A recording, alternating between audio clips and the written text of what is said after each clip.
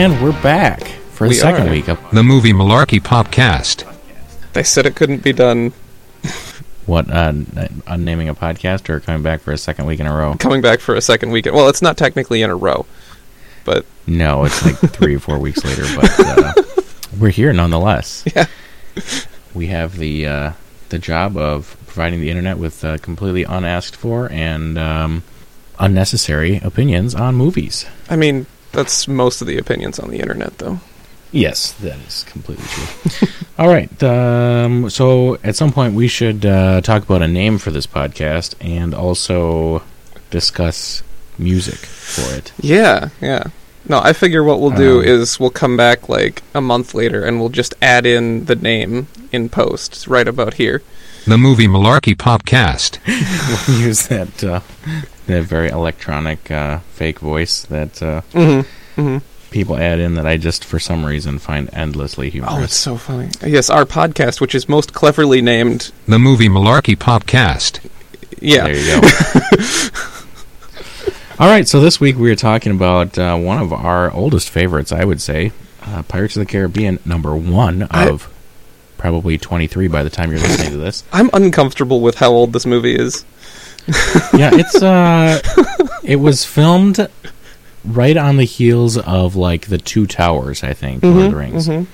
Because Will, I think, went pretty much right from the set of Lord of the Rings to Pirates of the Caribbean.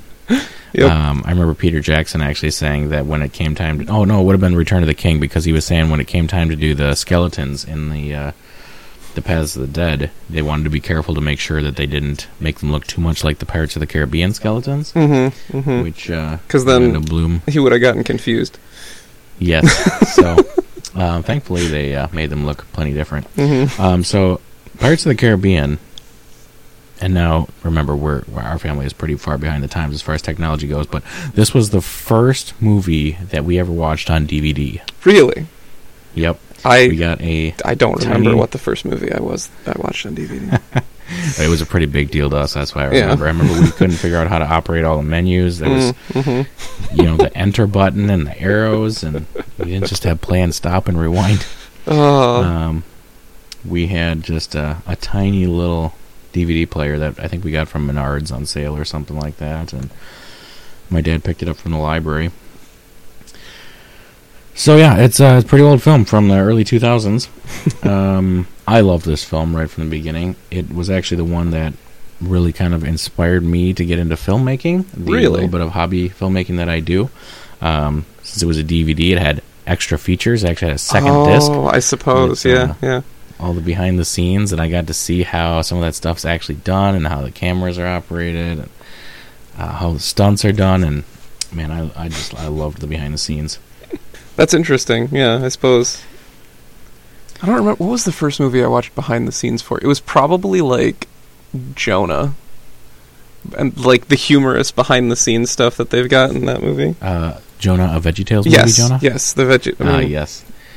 Yeah, at the end they did have some outtakes, which I just could not understand as a kid. Like, how are there outtakes in an animated movie? Which, of course, is the joke, but it was endlessly frustrating to me. Like, how did these animations mess up? That doesn't Cody, make any sense. Are you telling me that the vegetables aren't real?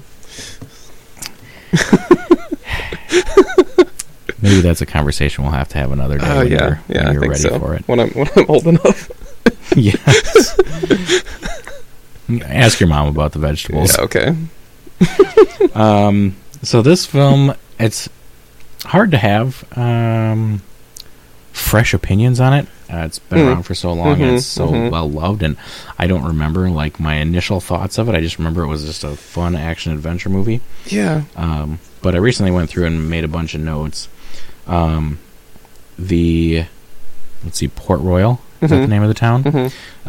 They had the fort built in 2 separate locations, and I remember them talking behind the scenes about having to go in and make sure that the 2 buildings were aligned with the sun correctly. I think they did maybe exteriors at one location, and then they had interiors at another location. That makes sense. They actually went down like into the Caribbean to film a lot of this stuff. Huh. It was kind of crazy. They actually built... I think 1 or 2 ships for it, and they used a third actual ship that they just kind of re-outfitted for the movie. And I think this club that had this old ship that they would sail around occasionally actually had to sail it from like California down to wherever they were filming, and it was like a couple-week journey. Wow. That would have been fun. Yeah. Apparently they actually broke a mast on the way and had to stop and get that repaired, so... I hope they got that on film. Yeah, that would have been quite an adventure. This is all stuff that they talked about in the behind the scenes. So, I guess this is the part where you say something too. Well, yeah, I was just going to say. Well, I was going to talk about how the thing that stuck out to me on this viewing, because it's not the first one by any means, was like, because first I had to check online how old this movie actually was, and then I stopped thinking about that because it made me feel old. But the fact that like the special effects and the general look of this movie holds up so well, because like, okay, the day before, unrelated to this movie, I finally watched Wonder Woman 1984. I wasn't impressed with the special effects at all. I thought that they were not great. The rest of the movie we could talk about at a later date, but and then I watched this today. List of stuff we need to talk about. I watched this today, and the special effects are so much better. Yes, I was actually thinking about that earlier today, and I'm sure you have your own opinions as to why, probably the same as mine, but I think that a lot of it is because they did so many practical Yeah, effects. well, I mean, and then I didn't watch the special features, but yeah, they had like actual ships in real actual water. And like it just pays off so well to do this stuff like that, you know, the hard way, and it just makes it look so good. Yeah, I just looked up the date, so it was released in 2003. So as we're speaking, that's almost 18 years ago. Yeah, it's crazy. This film is almost an adult. I think the film cannot yet drink rum. Sorry, what was that? This is the Pirates movie is not yet old enough to drink rum. No, but it has plenty on board. The thing I was thinking about is obviously the skeletons are a huge CGI thing. Other than that, I can't think of a whole lot other than maybe just adjusting color and things like that would have been CGI. So I think that they played to the strengths of CGI at the time, and only did things that aren't found in the natural world. So, like rotten skeletons, nobody's ever actually seen a rotten skeleton walking around, so you couldn't say that the animation looks fake. Right. I think they did a pretty amazing job with what they did. The whole thing just is so convincing. Oh, sorry, I didn't catch that. Oh no, I was just gonna say the whole movie is just so convincing while you're watching. It's like, it doesn't take you out of it. Yeah, and it's such a good story too that you just get sucked right in, and you're not looking for those behind the scenes type of things, which I quite often do. In the behind the scenes, they talked about how they had their skeleton models in the computer, and then they actually overlaid photos of turkey jerky to give it that rotten flesh look. Movie making is great. So I thought that was pretty cool. I think a lot of this is going to be talking about just the behind-the-scenes stuff, because I don't know if there's really much to say about the story that hasn't already been said. I guess one question I wanted to pose to you is, you know, every movie, your characters have to have some kind of character arc, and they end at a different place than where they started. But does Jack really have any character arc? I think he's pretty much the same person through the entire movie. And is the movie about Jack, or is it about Will? You know, that is a good question, because I think that in this first movie, like, not talking about the rest of the series, because that's a discussion for later, but like, I don't think Jack really is the main character.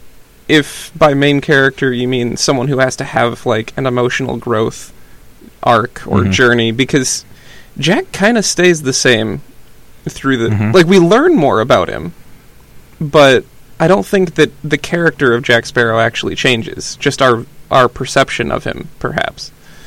They actually mentioned that in the behind the scenes, is that Jack just has very simple desires his movie. He really just wants to get himself a ship. That's really all It's true. Or he wants to get his ship back. Yeah, he tells the guards at the beginning of the movie that he just wants a ship.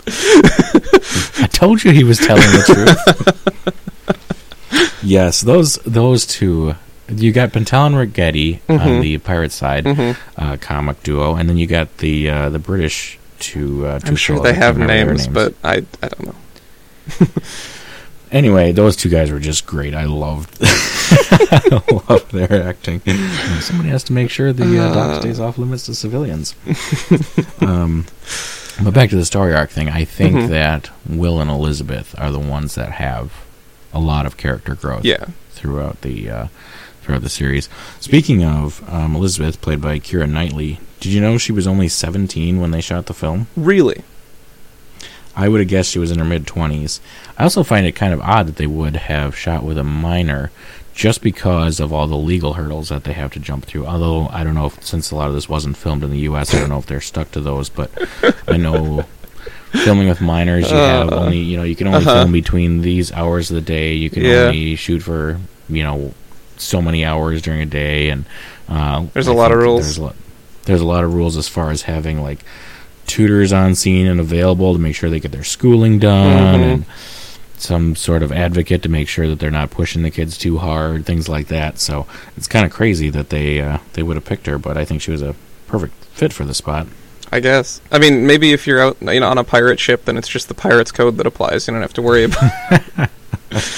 Yes, the pirates never worried about that sort of stuff. Did you know Bob Anderson was the sword master for this film? He goes back to the days of Errol Flynn, if you know who that is. Oh, okay. I thought I recognized the name. He did Robin Hood, one of the original Robin Hood films. Yeah. And I think was actually a stunt double for Errol Flynn. Well, the sword work is gorgeous in this movie. Yeah, it's outstanding. And so he did that. He did it for The Princess Bride, and I believe, and also Lord of the Rings. So, and this guy's like 1,000 years old. He's still sword fighting. The Grim Reaper keeps showing up and losing sword fights to him. So, yes, that was one of his first tasks: is learning to fight sword versus sickle. Another thing I have on my notes, I think this episode's kind of going to be all over the place because I just took notes as I was going through, or as I watched the movie. That's typically my strategy.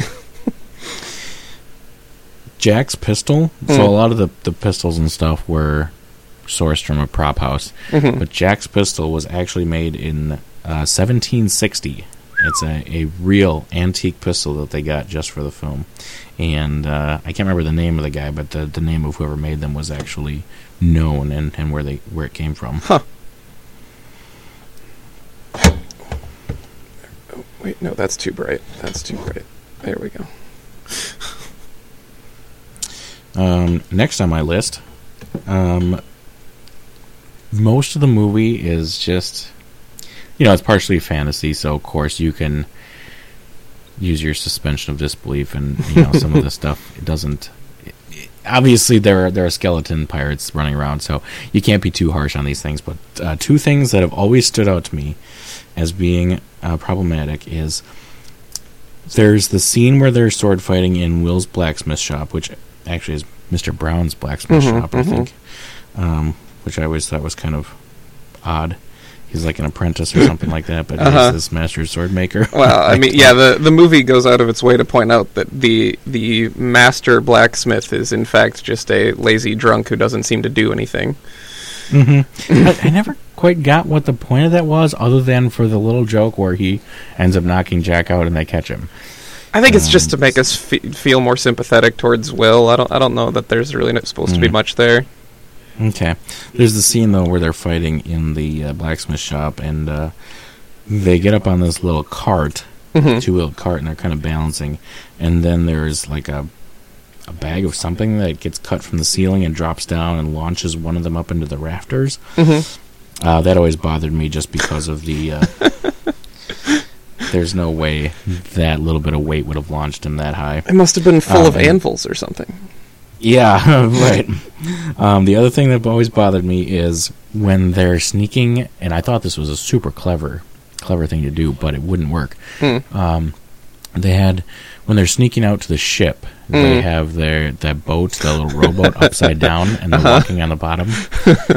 First of all, they have no weights or anything on them to sink them to the bottom. Nope. So they would have floated by themselves. Plus, they're holding this pocket of air underneath a boat. Yeah. Always bothered me. There's no way that they would have been able to stay down low. But I always thought it was pretty clever trick. Always wanted to try it when I was a kid. Yeah. I almost wonder if there's some sort of missing bit where it shows them like weighting down their shoes or something, because the physics of that just don't work. Yeah.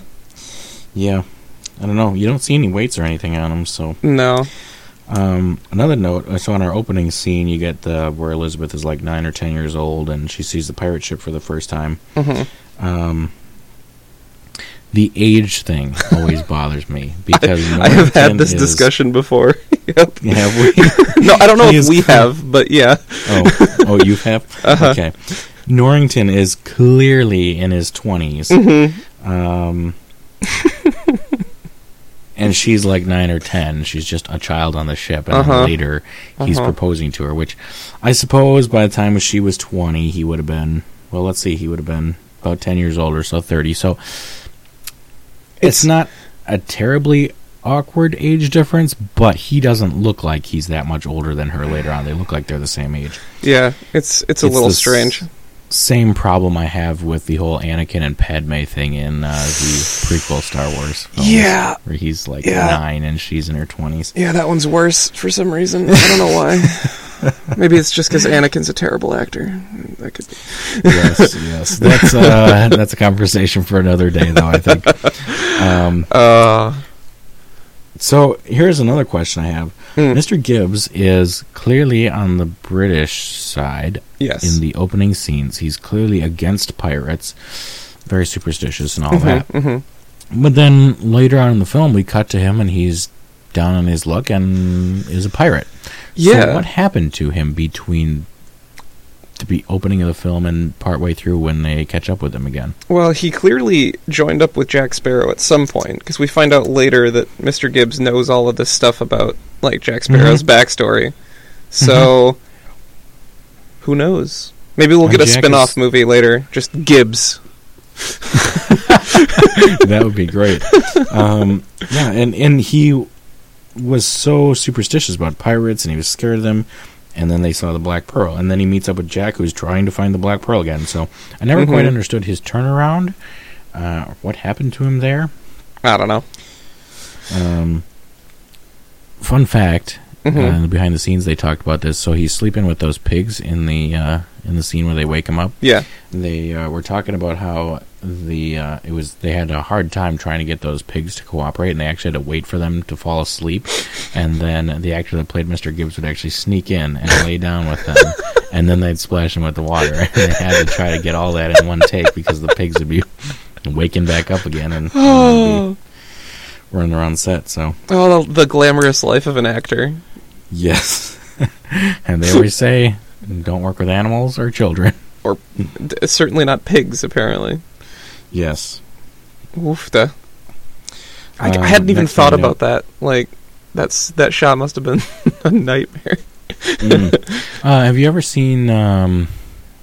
it's one of the early Jim Henson films. I can't remember what it's called now. Oh, The Labyrinth. I don't know if I've seen it all the way through. They have... it's a good watch. But they've got a lot of animals, and they talked about this one scene that they just had to film over and over because they needed like a chicken or a bird of some kind to walk across the scene in the background. So they pretty much just set this chicken loose and just hoped it went the right direction over and over again until it finally walked the right direction. Oh my goodness! At that point, like, how can it be so crucial to the story that you need a chicken to walk a specific direction?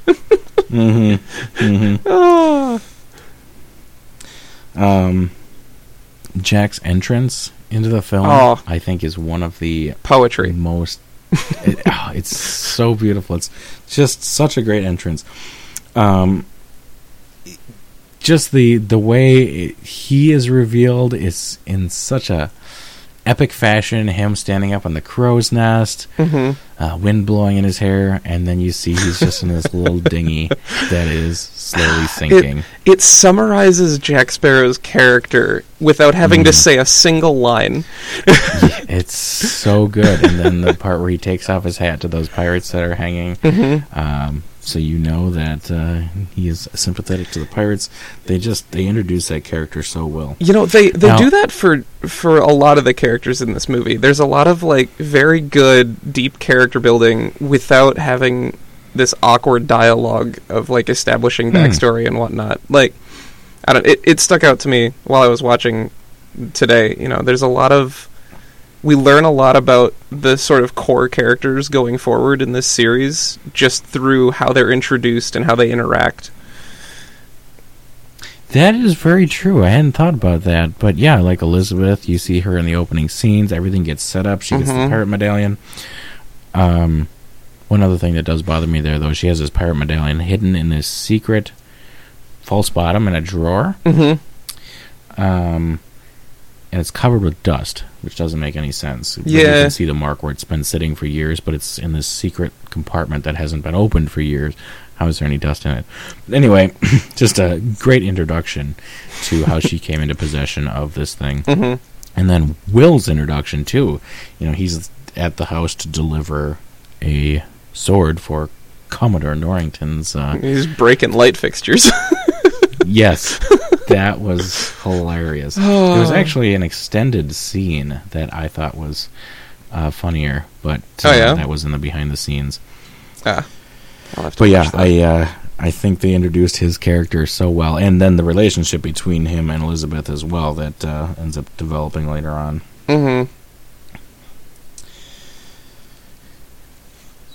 You know, I had a question while watching this that I've never quite come up with a satisfactory answer to.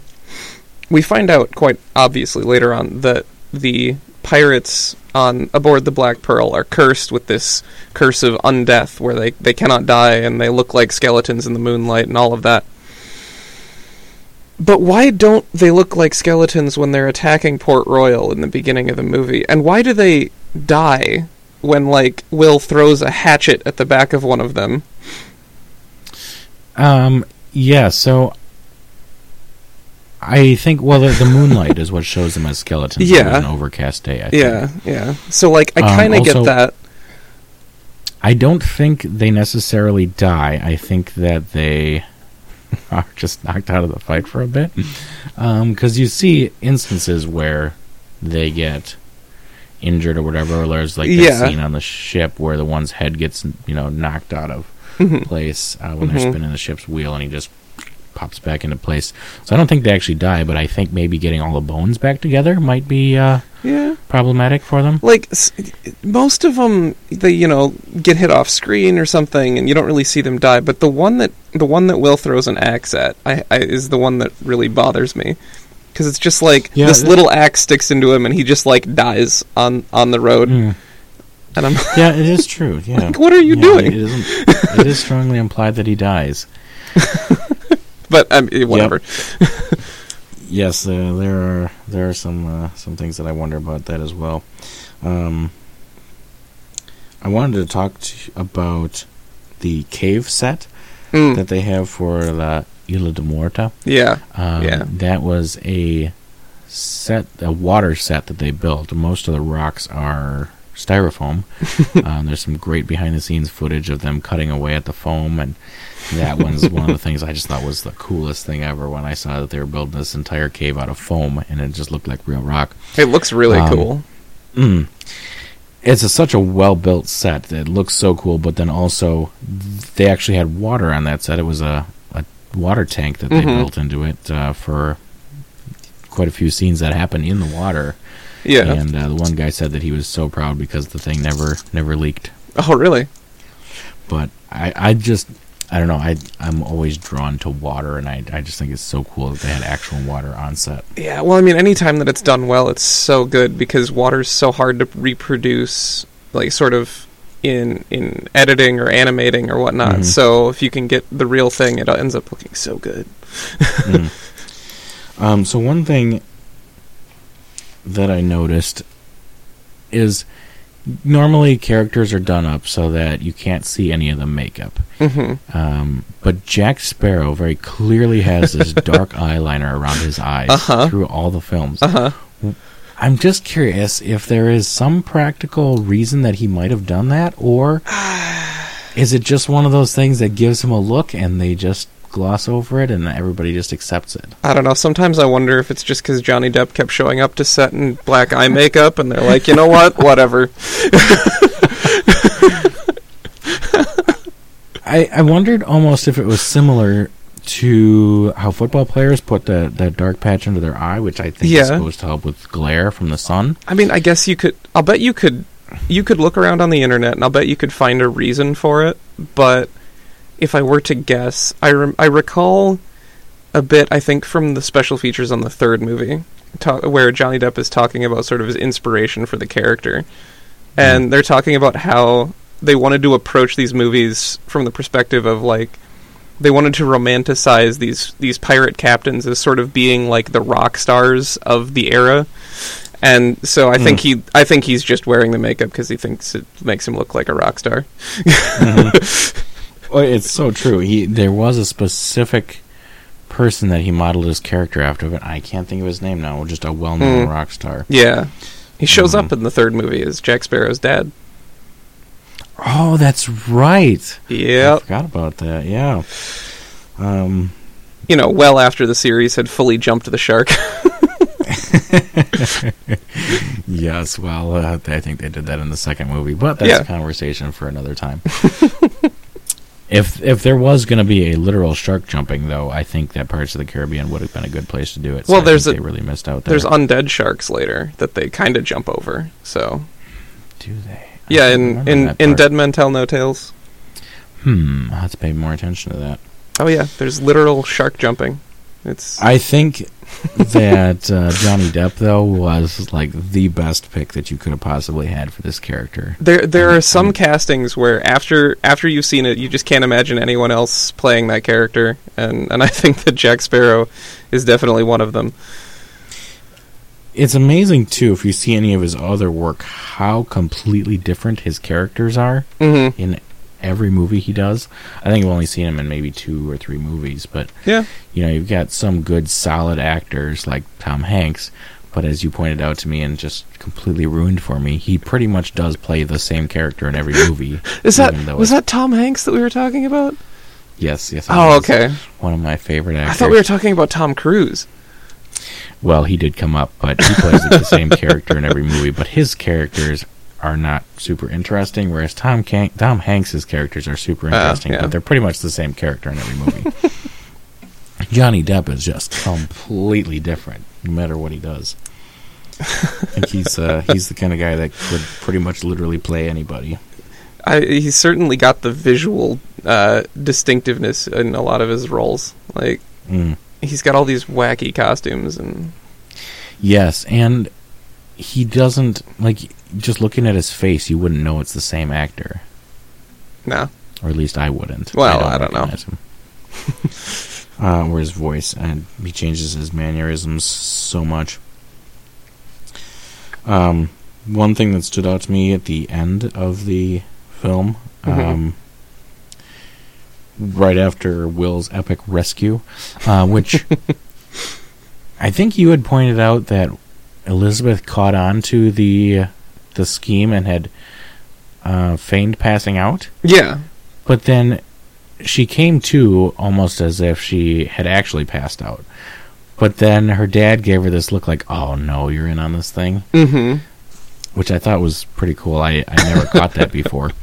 It's just one of those the first of many times that Elizabeth attempts passing out to distract people. Yes. It gets progressively less effective throughout the series, which I think is hilarious. I love the part in number 2 where she passes out during the sword fight and none of them have paid any attention to her. She's very offended. Tune in later for our part 2 and 3 and then 4 and 5 reviews. Right, yeah. But anyway, right after Will's epic rescue, there's the line from Norrington, I believe, which is, and he's speaking to Will. He says, "You forget your place," and Will says, "It's right here between you and Jack." And it just struck me how rarely we have the presence of mind to deliver such appropriate and epic responses as that. Yeah, so a much more realistic interpretation of that would be Will coming up with that line about 2 days later and just... While he's laying in bed, like, oh, I should have said this. But that's why we watch movies, so that we can live that dream. I've also thought about, movie dialogue. People rarely say the wrong thing or stumble over their words like they do in real life, but I think if you tried to make a movie more realistic like that, I think it would just ruin the film. Yeah, it would just, it's not as much fun to watch. Yeah, I don't think it would actually be useful. Moving on to another topic that I think needs to be addressed. Oftentimes in movies, the love story is just there to grab a particular part of the audience, and it's very poorly done. I don't particularly care for love stories myself. However, I think this one was done very well.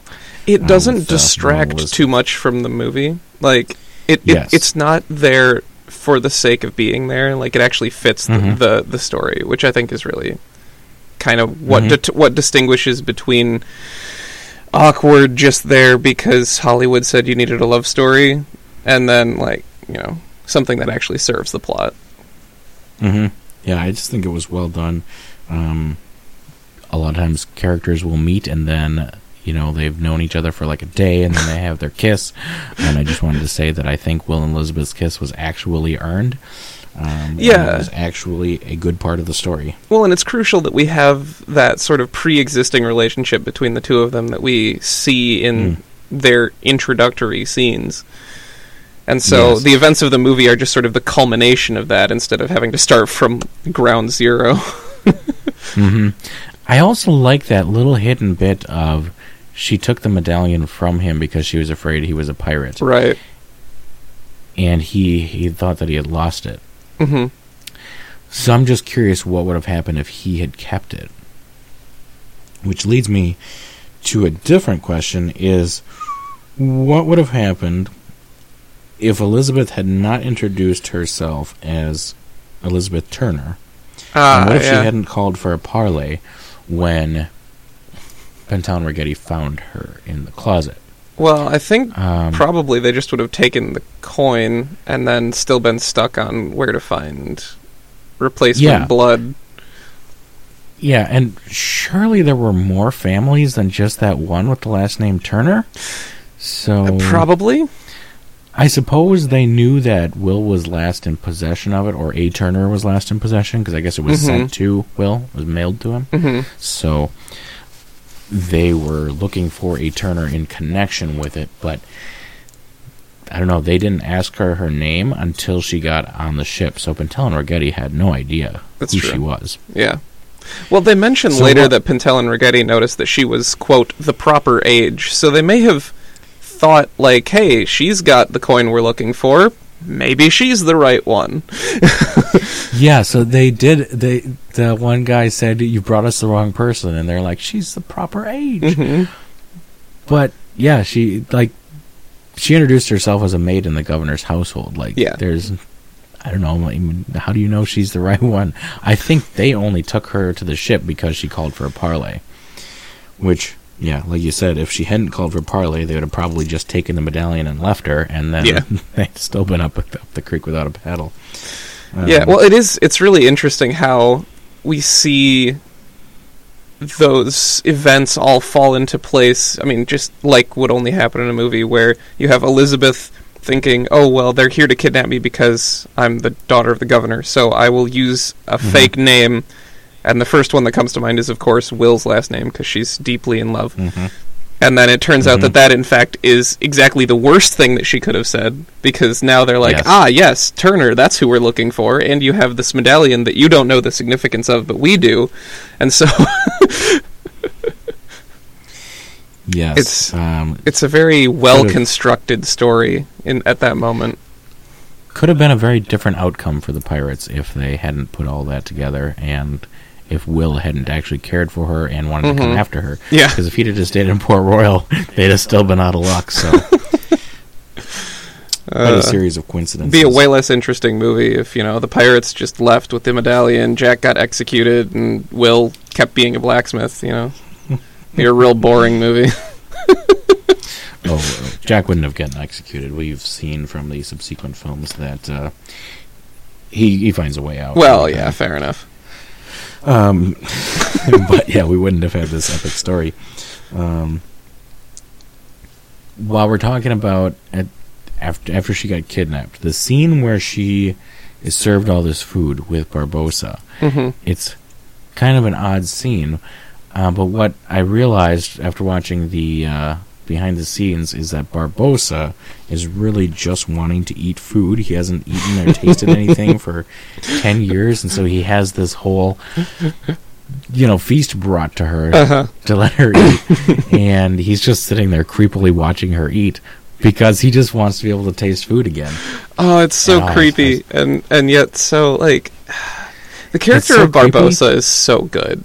He's just so good. It's so creepy, but when you actually hear that explanation of what his motives are in that moment, it's so innocent. They talk about his apples. He really likes apples. They keep showing up. He's always eating apples, and they talked about in the behind the scenes how he had this whole feast set up, and he was just watching her eat. But then he had to jump the gun and just offer her an apple right away. He just had to go straight for the apple. He couldn't let her finish the feast before. Which is something that got brought up on another podcast I was listening to, is how common of a thing that is that often the bad guys in the films are eating apples. Yeah. I know, CinemaSins points that out every time it happens. Oh, I should watch more CinemaSins. At least, I think it's CinemaSins. Anyway. Okay. Yeah. I think my guess would be that it harkens back to the days of Snow White and the poisoned apple, but I don't know. Sure. It's a thing. Characters who we're supposed to dislike are always shown eating an apple for some reason. So we'll have to keep that in mind for any future projects that we have to make. But remember that the bad guys can't have Apple phones or Apple products. Oh, see, now that's just some parallelism right there. I think what we should do is make an Apple phone out of actual apples that the bad guy is eating. Carve a phone shape out of an apple and then eat it. And 2 people will get it. And it'll be us. It'll be us. It'll be and the 1 or 2 people that listen to this episode. Hi, Mom. It'll be I'd like to say hi to my mom too, but I don't think she's going to listen, so it'll be a banana phone, but with an apple at each end. Right. Got it. That kind of leads into Jack and Barbossa's relationship, because obviously Barbossa mutinied against Jack, who was the captain, which I don't know why you would ever mutiny against such a great captain, but they have such a great back and forth. They're such great characters that work together so well, and I like the way that this is something else that got pointed out, is how Barbossa is just always eating apples as if he couldn't care less about this conversation, and how he's kind of he's astounded that Jack keeps showing up, but he's still got the ship, so he doesn't really care. Oh, the scene where Jack shows up for the 3rd time that Barbossa's trying to break the curse, and Barbossa he's just so done. He's just that. This is not possible. How are you here? I have tried to maroon you 3 times now. Yes, absolutely. Oh, it's so good. I've heard you also talk about what a great bad guy Barbossa is, and I never really realized it before. But yes, of all the bad guys out there, he just does play a good bad guy. He's the kind of bad guy that you are interested in seeing more of. Yeah, and he's not like a despicable bad guy that you just want to see die. He plays it very well. I like the little back and forth thing that Jack and Barbossa have about the hats. For some reason, Barbossa is just obsessed with hats. Yeah, well, I mean, to be fair, they both are a little bit. Hats and apples. Well, Jack has his one specific hat. Yeah. And Barbossa just likes big hats. Yeah, well, I mean, throughout the series, we see Barbossa getting progressively larger and more ornate hats, which I think is just entertaining. Well, and that was part of one of the deals that Jack was trying to work out, is that he was going to take the Black Pearl and Barbossa would take this other ship, and he would buy Barbossa a hat. That's just good business. If you are a pirate that's got an entire ginormous cave full of gold, it seems like the last thing you'd be worried about, but that kind of had Barbossa on the hook there when he heard about the hat. I do want to say, though, that I hated Barbossa's pet monkey. Really? Every time. It's funny the way it scurries around and grabs things, but the noises that things make, it's just ear-piercing. Well, yeah, that's fair. The noise is annoying, but I think that Jack the Monkey is at least entertaining, if not, amazing. I don't know. He's annoying to me. Just wanted to throw that out. Okay, so for the longest time, true story, there's the end credits scene at the very end where we see Jack the Monkey steal coins from the Mayan, Aztec treasure chest, the cursed one, which explains why he shows up through the rest of the series as this unkillable demon monkey that is just sort of this running gag of Jack trying to kill the monkey and being unable to because he can't die. And I didn't see that end credits scene until 4 years after I'd watched the movie the first time, so I could not figure out why the curse had been broken on everyone except this monkey.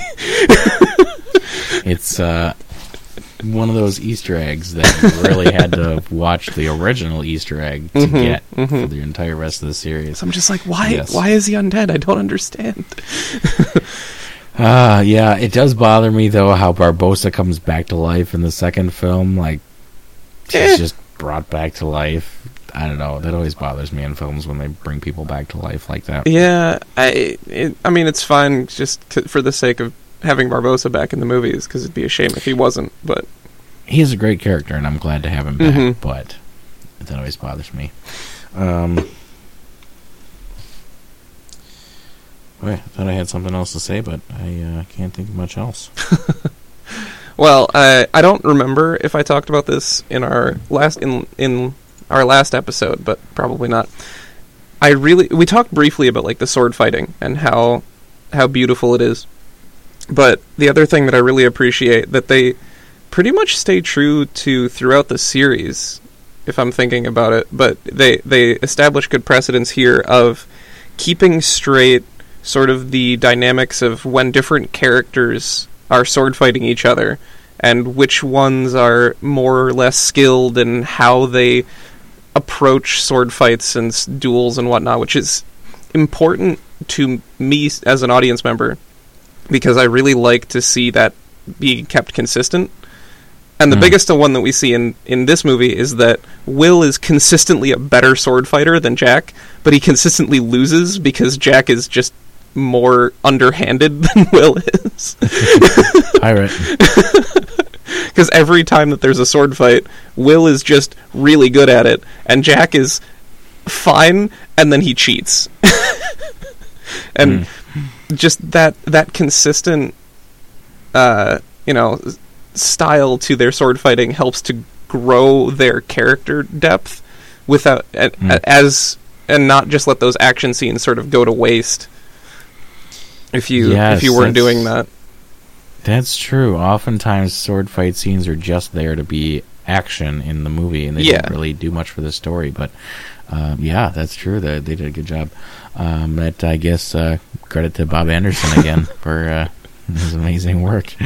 If we ever make our own blockbuster, we'll have to make sure to have him on staff. Yeah, in 30 years. Yep, and he'll be probably 170, but that's fine. Yeah, that's fine. I did like the, I guess, part of the character introduction of Will when him and Jack are sword fighting in the blacksmith shop, and just having this casual conversation while sword fighting. They're very respectable about it.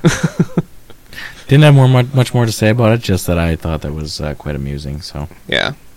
Now, before we're done with this movie, though, we have to discuss the the greatest debate in the Pirates of the Caribbean movies, which is how competent exactly is Captain Jack Sparrow, and how much is it just blind dumb luck? Do you think he plans it all out, or just makes it up as he goes along? Yes. Oh man, I don't know. I don't know, man. I've thought about this long and hard myself. I think he is just good at seizing the moment, whatever opportunities come to him. Yeah, I mean, I think the real answer has to be that the writers of this movie want that to be up to the audience to decide. But I hate that answer because that sounds like giving up. So yes. Yeah, I don't know. I just think that he is very open-minded, and when things change, he just adapts and overcomes. He's very good at improv. There's the line, you've been planning this from the beginning, when Will is about to be sacrificed, and Jack's like, yep. How much of it? Well, who's to say? But it worked out for him. Yeah, I mean, my personal view on the matter is that there's very definitely moments throughout the movies where you can see that Jack sort of realizes that he can turn a situation to his advantage at some point in the future, and he's intentionally sort of laying these webs and plans. And then there's other times where his plan goes completely out the window, and he's just like, this'll work, I hope. Yep, just grabs whatever's available and runs with it. I did also want to talk about the score for this film. It's just an amazing score. It's so distinct, so memorable, and just it really inspires you to whatever is going on. It really makes you feel like a part of the action. I have the soundtrack that on my phone, so I just listen to it every once in a while because it's just such good music. Yeah. I think there were, like, every big name music producer was somehow involved. I can't remember who they all were, but like they all had little bits and pieces that they were responsible for. The score for this movie could be a podcast on its own. Like the movie's great, but the music is just something special. They have such great, like, Jack's theme. Everything, it gets tied in so well throughout the rest of it, but it's not repetitive. It's a little different every time, and it's just so good. I wish I was more of a music guy that I could use more technical terms, but it's so good. Yeah. And it stays consistently good throughout the series, too. It's not just in this first movie. You know, they add bits onto it and call back to stuff from this movie, and, yeah. All right, so if you don't have anything else to add, I'll ask you the two questions you asked me last time. I don't remember. Who was your favorite character, and what was your favorite scene? Okay, so favorite character, I'm gonna not say Jack Sparrow because everybody's gonna say Jack Sparrow. He's obviously the most likable character in this movie. The movie is really about, hey, what if we took this really funny, like, pirate and we put him in this world where he gets to be amazing, and that's kind of like what the movies I think are built on. I mean, the story's there and it's good, but it's really just watching what the heck Jack Sparrow's going to do next. So I'm gonna say that's out of contention. I think in this movie, I have to say Barbossa is my favorite. Yeah. Though the character through the rest of the series, which we may or may not talk about, of Norrington, I think is really good, but we don't really get to see him become a really good character in this movie yet. It's just sort of laying the groundwork. And what was your favorite scene? I don't know. I think I'm gonna say I'm gonna pick a very short moment as my favorite, because there are scenes that are good, but the moment where, okay, so the Pintel and Ragetti are invading the governor's house, and they have chased Elizabeth up the stairs and back down. A cannon has blown the door open and a chandelier has fallen, and she runs into this large sort of open study, and the music is epic and crescendos up to this where you're sure that something amazing is going to happen, and Elizabeth jumps up on a stool and goes to grab a sword from the wall, and it is glued to the shield and is just a display piece and falls onto the floor and the music comes to a grinding halt. And I laugh every time at that just little joke because it's so I don't know. It's very good. It is a good scene. The movie's just full of good stuff like that too. Yeah. They didn't miss an opportunity for a good, well-told joke. Mm-hmm. I would your say, turn. and I would say my favorite character was Jack. Now, the reason I don't think that is a cheating answer is it's because a fair answer, I think. But. I very often do not like the main characters or the characters everybody is supposed to like, which we can talk about on a future episode. I would like to review, I guess it would be Maleficent Part 2. Just watched it yesterday, and I have some thoughts. Haven't seen it yet, but... Yeah, it may or may not be worth seeing, but I think it'll make good podcast fodder. Well, there you go. Anyway, we can't talk about good movies all the time. I don't necessarily like the main character, but I really like Jack's character, which of course everybody's going to say, but he's just a well-told, well-written, well-acted character, which main characters aren't always, so it's not just a given. That's true. I would say when I was younger, though, Will was my favorite character. I don't know why, other than I suppose he is the protagonist. He is the one that we're following. He is the one that grows along with Elizabeth. I think Will is just kind of like the best person in these movies. Like he's just he's got very pure motivations. He consistently makes the right decision. I think a lot of the time he's very easy to like. Yeah, so he was my hero as a kid, but I think I've switched over to Jack. And then my favorite scene, the one I always think of, is just that sword fight in the cave when all the pirates have gone out to attack the ships. And I just love that cave set, all of the fake gold. They actually talked about in the behind the scenes about how people kept stealing little trinkets and things out of the piles. Of course they did. They wanted to keep it as a little mementos. They had to keep making sure that their gold piles were up to stock. I just love that sword fight, though. There's water involved. There's just some clever stuff that goes on. There's the part where they turn to skeletons and Will sticks a bomb in the guy's stomach and then pushes him back into the dark, where they turn back into humans. You know, I hadn't thought about this.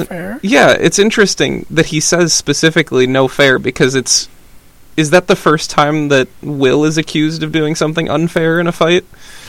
Oh, see, his character has come full circle. Oh, I hadn't thought about that. I just had that epiphany, you know. Wow. So that's probably my favorite scene. I love the water in the set and so many funny jokes. One of my favorite lines too from Jack is the where Barbossa says, "Jack, I thought I had you figured," and Jack's like, "Oh, me, I'm dishonest." Yeah, trust a dishonest person to be dishonest. And right before he grabs the sword and kicks him into the water, just thought it was so good. Well, and then Jack and Barbossa fighting each other to the death, even though neither of them can die, is pretty great. Yeah, what are we to be, two immortals locked in an epic battle till the end of time or something like Judgment that? Day and trumpets sound, I think. Barbossa's got some very melodramatic lines. Yes, he is, for being a pirate, he's pretty well educated and well-spoken. And he's just got a very, very much a flair for the dramatic, that guy. He's a showman. The one other quote that I wanted to bring up real quick, because I love this quote. I use it in different scenarios, slightly different wordings, but the part where Jack and Barbossa are negotiating, and Barbossa's like, "So I just have to trust that you're going to give me this name." And Jack's like, "No, I'm gonna maroon you and I'll shout the name back to you." But then he's like, "Of the two of us, I'm the only one who hasn't committed mutiny, so it's my word that we'll be trusting." I love that line so much. And it's so much just like, yeah, he's got Barbossa there. This is one of those movies where every line is just so well thought out and quotable that I think I could probably watch it with the sound off and I'd still get most of the lines. Yes. Yeah. All right. Well, that's all I have. Do you have any other final thoughts? Well, I mean, I suppose next week we'll have to do a review of Pirates of the Caribbean: The Ride at Disneyland. Oh, yes, yes, we should. Pack your bags. We're headed south. Have you been on the ride? I don't. No. Oh, no, I have see, not. because I went a couple years ago, and I can tell you, it's not the most exciting ride at the park, but it is very well constructed. It's very pretty. They talked about in the behind the scenes when they premiered the film at different places. It was funny to watch the people. What is that in California? Is that Disneyland or Disney Yeah, World? no, it's at Disneyland. I'm pretty sure. They may be at both Disney parks. property. Yeah. Anyway, they talked about how when they were in the cities near there, everybody got the little jokes, like the dog in the prison and a bunch of other ones. But they talked about how everybody would cheer when they were in those cities because they got those little jokes. So I do need to check out the ride so I get the behind the scenes stuff. So. Patreon.com, and you can sponsor trips. Josiah and I. We'll do a vlog of our trip to ride the Pirates of the Caribbean ride. There we go. We'll put up more content. All right. Well, all right. Well, I think that's all we've got for today. Yeah. Tune in next time for a yet-to-be-determined movie. At some point, we do plan to review 3 and 4 and 5 and 6 as well, though. So if you are a huge are we just going to skip 2? fan, Or you skip 2, but I don't need to be petty. I said 2 and 3 and 4 and 5, I thought. Whatever. Anyway, whether or not you like the sequels or don't like the sequels, tune in, because we're going to have tons of super interesting stuff to say, I'm sure. Oh, yeah. Definitely very interesting. All right, thanks for listening. We'll talk at you later. Bye.